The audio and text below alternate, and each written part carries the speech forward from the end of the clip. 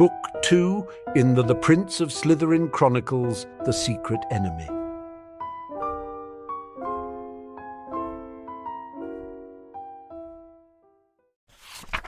Chapter 17.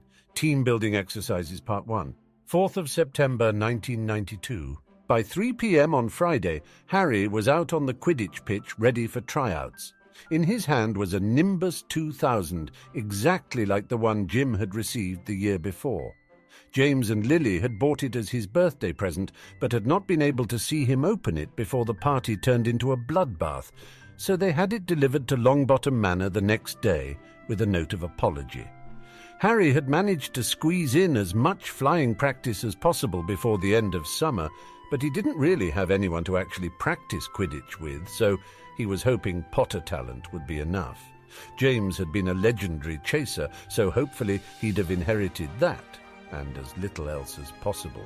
The Slytherin returning team members were Marcus Flint and Adrian Pusey as chasers, Peregrine Derrick and Lucian Bowl as beaters, and Miles Bletchley as keeper. Graham Montague, the other chaser from the year before, was a returning third year, but he'd quietly let Marcus know over the summer that he'd only play again if no one who tried out was any good. The boy was feeling the pressure to follow in his brother Rodney's footsteps.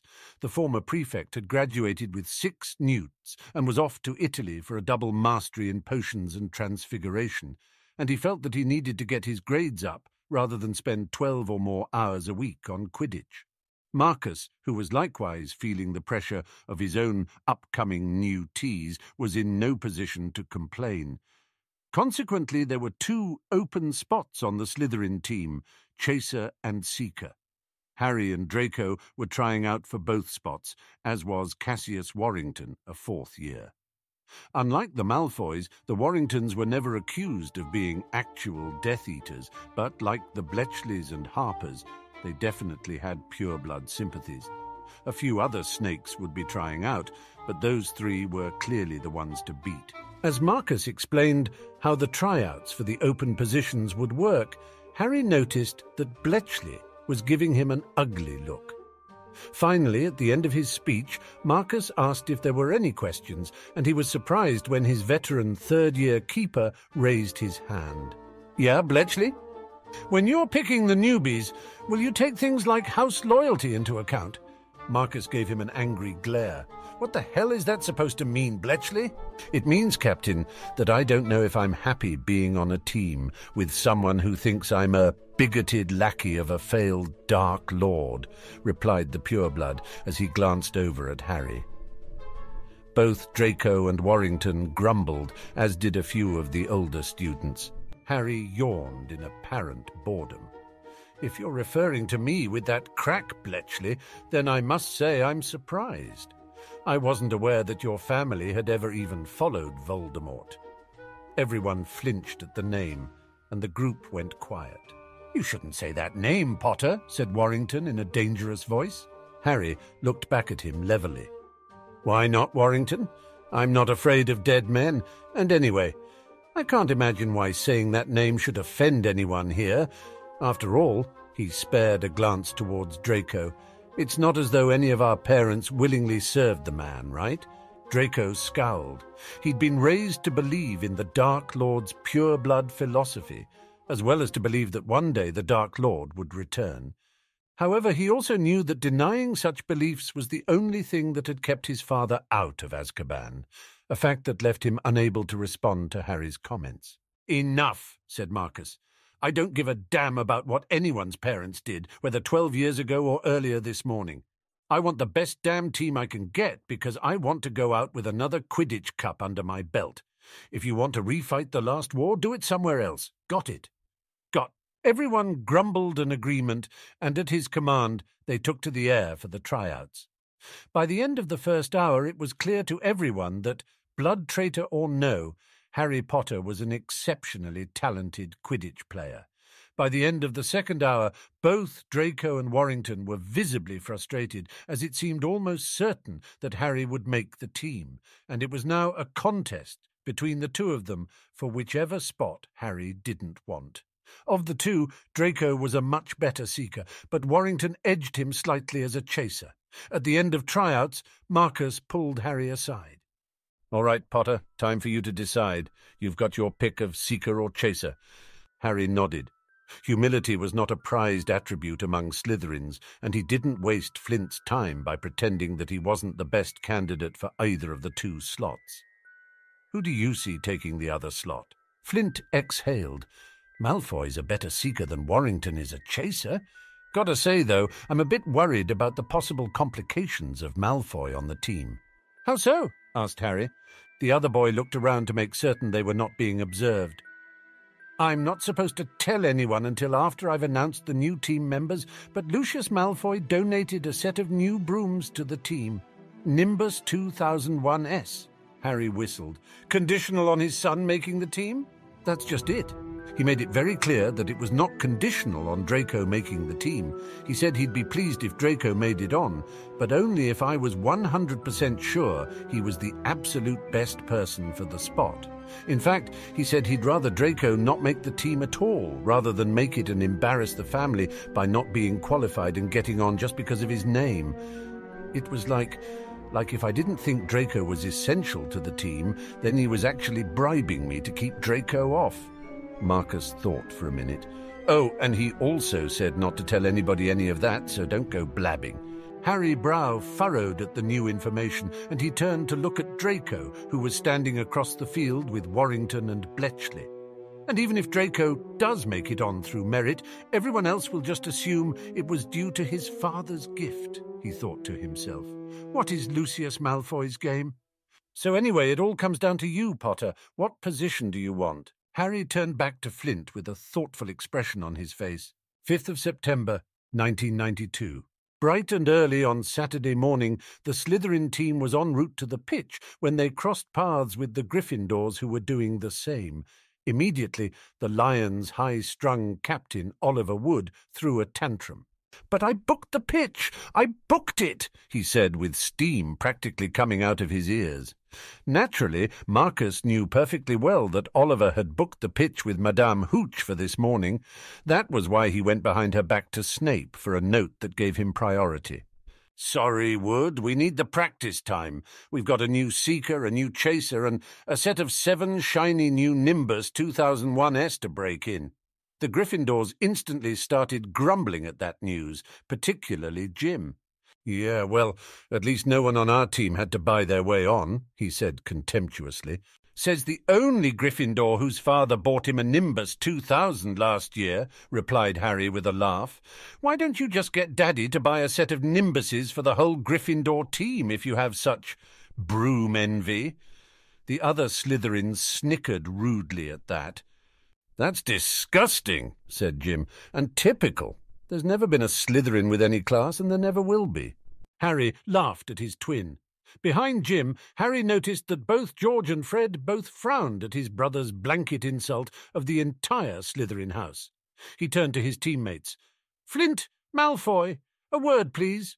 The 3 stepped away while the Gryffindors and the other Slytherins postured towards each other. Then, after barely half a minute, they came back. "How about this compromise, Wood?" said Flint with a somewhat malicious smile. "Instead of fighting over who gets the pitch, why don't we share it?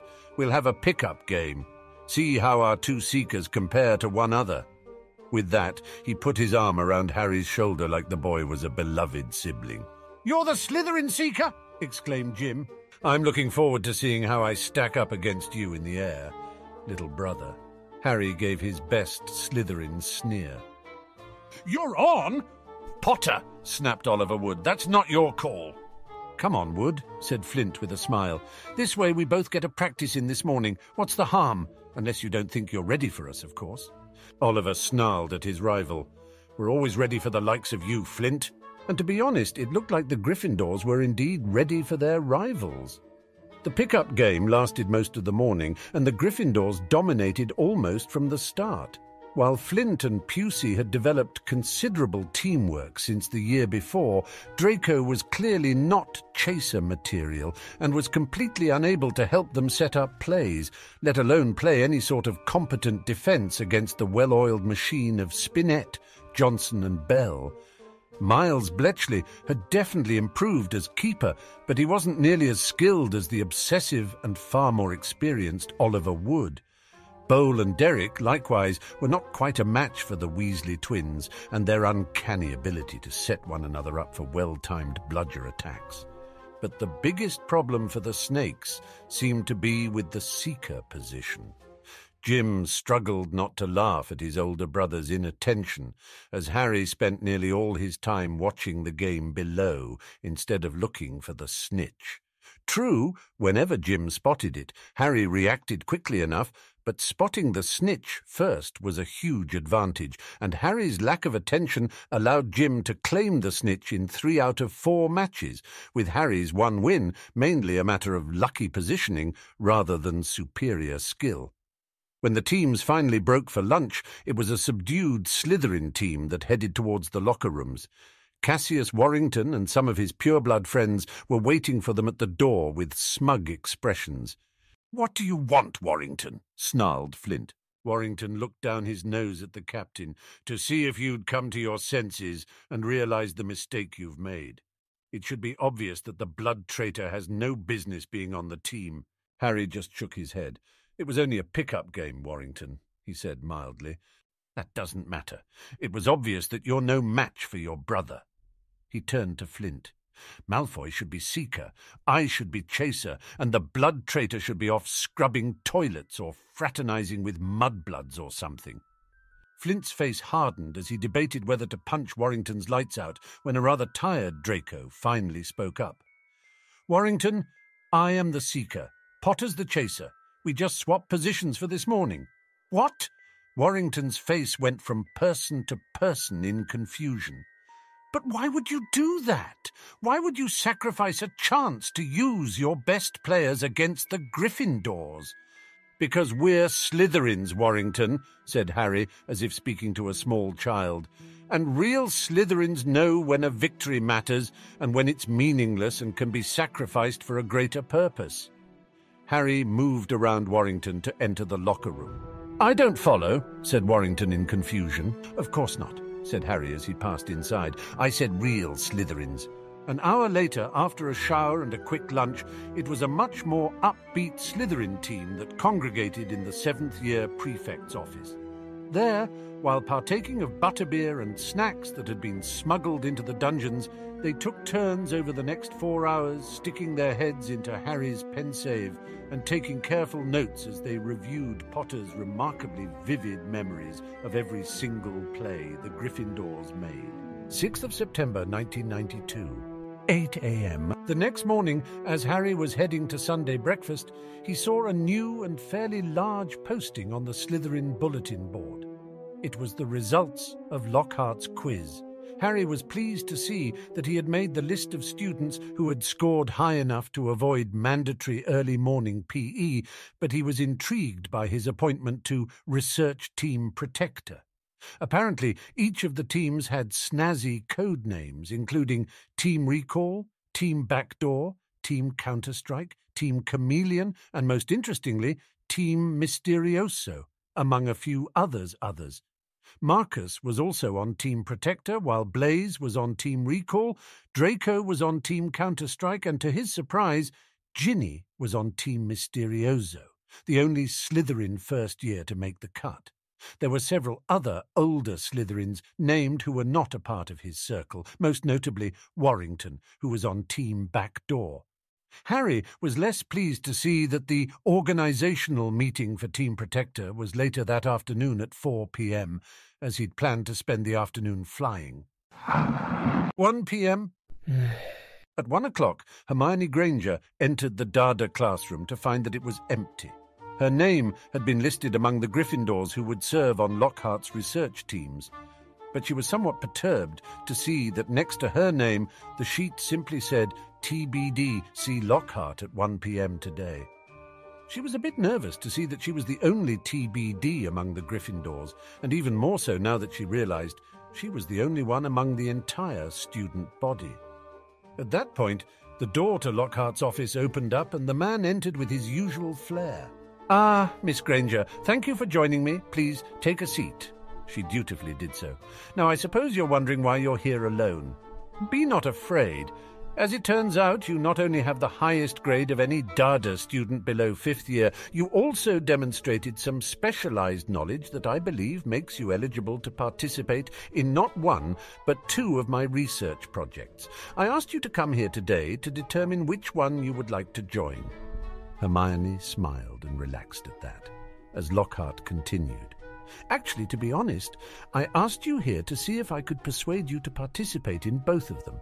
I know that doing so might represent a significant time investment for you, and I cannot give you extra points for participating in both projects, as that would be unfair, I think, to your fellow students.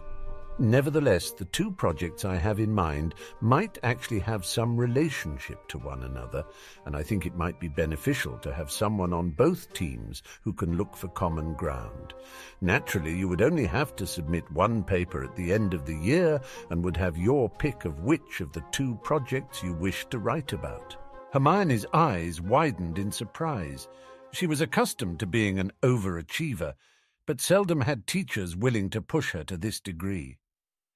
"Well, Professor Lockhart, before I decide, I'd like to know a bit more about the projects, if that's okay." "Certainly, Miss Granger, but first answer me this question. How did you know my favorite color was lilac?"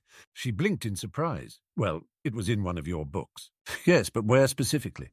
Mildly confused by the question, Hermione closed her eyes and tried to remember. "I believe it was Visiting with Vampires, Chapter 19. You mentioned it was your favourite colour when you were complimenting the gown worn by Elizabeth Bathory, the vampire queen of Hungary." "Indeed, and just between us, my favourite colour is actually emerald green. I just thought it prudent to exercise some politesse in that situation, lest my bloodless corpse be found floating in the Danube. Next question. How did you know when my birthday was?" "Gadding with Ghouls, Chapter 12. The hotel concierge in Monte Carlo wished you a happy birthday." "Ah, yes, good old Armand, but the actual date wasn't mentioned in that chapter, was it?" "No, sir, but the date was mentioned in Chapter 13, the events of which took place one day later." Lockhart laughed. "Excellent, Miss Granger, excellent. As I suspected, you have an eidetic memory or something close to it, which is why I would like for you to consider becoming a member of Research Team Recall. Team Recall is devoted to the study of memory charms, both how to better defend against them and how to more easily recover from them. Naturally, someone with your particular gifts would be a great boon to such research." At that, Hermione found herself mildly shocked. Like Harry, she'd thought the personal questions about Lockhart were a sign of his vanity. It had not occurred to her that the answers to those questions were buried in Lockhart's books as trivia, and that only someone with an exceptional memory might have recalled them. Her estimation of the professor suddenly rose several notches. "Thank you, sir. And the other project?" Lockhart hesitated. "Miss Granger, before I get into that, I must ask, do you consider Miss Luna Lovegood to be a friend? Or if not a friend exactly, then at least someone towards whom you feel protective?" "Well, sir, to be honest, I haven't known Miss Lovegood for very long, but yes, I do consider her a friend, and I suppose I'm a bit protective of her." She paused and frowned. "Does this have something to do with Nargles, sir?" He smiled. "Very astute, Miss Granger. Out of the entire student body, only 8 students gave any meaningful response to the question about Nargles and Raxperts, 7 of whom gave a vague description followed by some variation on "they're things that Luna Lovegood believes in." The 8th student was Miss Lovegood herself, who provided 3 feet of parchment about the creatures, including fairly detailed drawings. She also wrote very approvingly of the orderly and disciplined nature of your own Nargles and Raxperts, which is another reason why I decided to approach you about this team. "Professor Lockhart," Hermione began somewhat uncertainly, "are you saying that Nargles and Raxperts are real?" He shrugged. "Honestly, Miss Granger, I don't know. That's why I asked the question." He rose from his desk and went over to a cabinet from which he withdrew what looked like a fairly old and battered Care of Magical Creatures textbook. From the cover, she saw that the title was Beasts of the Magical World, Grade 5 by Edwina Farnsby. After I accepted my position here at Hogwarts, I decided to dig some old textbooks and class notes that had been put up in storage at Gringotts and refamiliarize myself with the curriculum as it was taught during my school days. It took a while to get them. My family has a history of protectiveness when it comes to our vaults, and I had to pass through a number of powerful and somewhat experimental wards in the process. As I was reviewing my old QMC books, looking for information about various creatures that might be relevant, I came across several entries on Nargles, Rackspurts, and certain other types of mind-affecting creatures that apparently are completely undetectable by magical or mundane means, save for a rare few wizards and witches with the innate power to see them. But what was most intriguing about these entries is that I had absolutely no recollection of studying these creatures before, even though there were notes written in the margin in my own hand. Intrigued by that, as I normally have a very good memory, I began researching for these creatures elsewhere, but could find no references to them from any other source, not in any of Scamander's books, nor in Lima's, not even in the Encyclopedia Magica. I even wrote to Edwina Farnsby herself to ask about the creatures that she had previously written about, and got a howler in reply from the old witch telling me off for wasting her time with such nonsense. After that, I finally tracked down a second copy of Magical Beasts of the World, Grade 5, that was published in the same year as the one from my vault. And do you know what I found? Hermione shook her head. The pages that had been devoted to Nargles and Rackspurts in my copy of the book had been replaced in the other by completely different content detailing the various uses of flubberworm mucus. Lockhart shook his head. It's a remarkable mystery, Miss Granger, one for which I can only divine two possible solutions. One is that someone somewhere is playing an incredibly elaborate practical joke on me, one which involves Luna Lovegood and which apparently required the perpetrators to infiltrate my Gringotts vault. And the other solution, Professor? Hermione said in bafflement. He sighed. That Rackspurts and Nargles do exist, and someone has gone to extraordinary lengths to make the entire world forget about them, he said simply. Hermione simply stared at her professor, flabbergasted at the idea of a conspiracy so bizarre that it made the existence of blibbering humdingers seem tame in comparison. We hope you enjoyed this chapter. Please consider supporting our project by joining our Patreon linked in the description, or become a member here on YouTube, where you will get access to several additional chapters weeks before they release.